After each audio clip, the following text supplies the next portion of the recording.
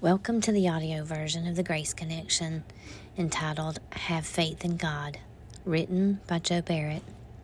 Mark 11:22. And Jesus answering said unto them, Have faith in God. Faith is such a small word, yet it is the single greatest requirement in our lives. We are called to believe. Do you believe? Do you have faith? Faith is a difficult word to define. It can mean different things to different people.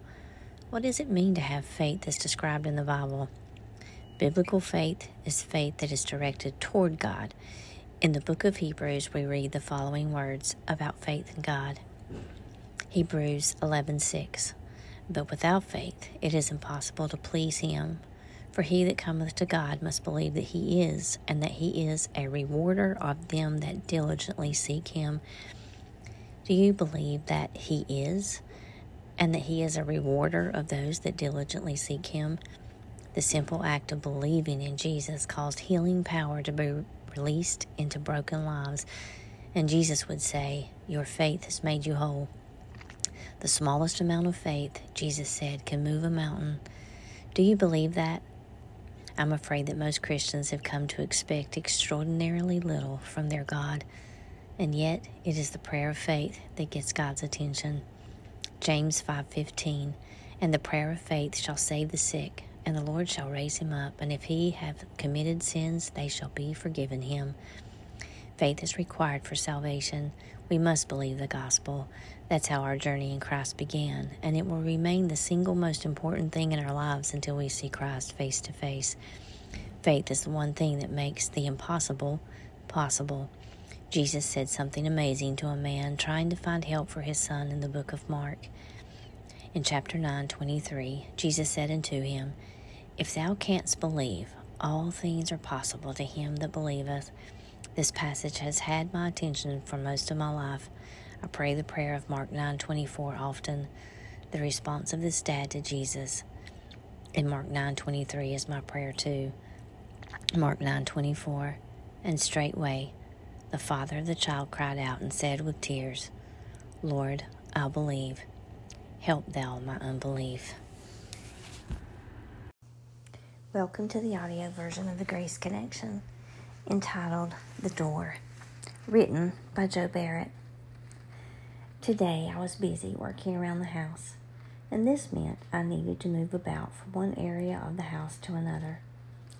I've been noticing something that old Blue, my wife's beloved hound, has been doing recently. When I'm moving around or working in one section of the house, Blue will come and lay his big dog body across the hallway threshold, or whatever he can do to block the path in and out from where I am. At first, I was just annoyed at having to step over the 60-pound canine, but then I began to think about something in the Bible this reminded me of. History tells us that shepherds in biblical times, when keeping watch over their flock, would construct a sheepfold that consisted of rocks stacked up in a circular pattern with an opening in one place for the sheep to go in and out. At night, the shepherd would lay down in the opening so that nothing could reach the sheep without going through him. Also, not even one little sheep could leave without the shepherd's knowledge. This practice is what Jesus was talking about when he said the following in John chapter 10, verses 7 through 9. Then said Jesus unto them again, Verily, verily, I say unto you, I am the door of the sheep. All that ever came before me are thieves and robbers, but the sheep did not hear them. I am the door. By me, if any man enter in, he shall be saved, and shall go in and out, and find pasture. Who told Blue to keep a watch over me?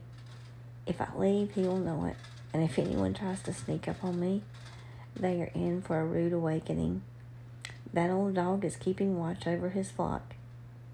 Now I'm on my own when Donna's home, because he's looking after her. As much as we like to think certain behaviors are bred into dogs, God is the one who puts those instincts into these amazing animals. That's a wonderful thing to consider.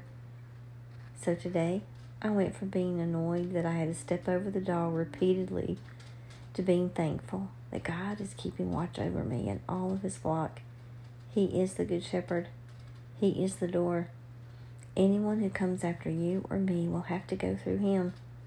God is aware of all of our comings and our goings. Wow, that's a comforting thought. Have a great day.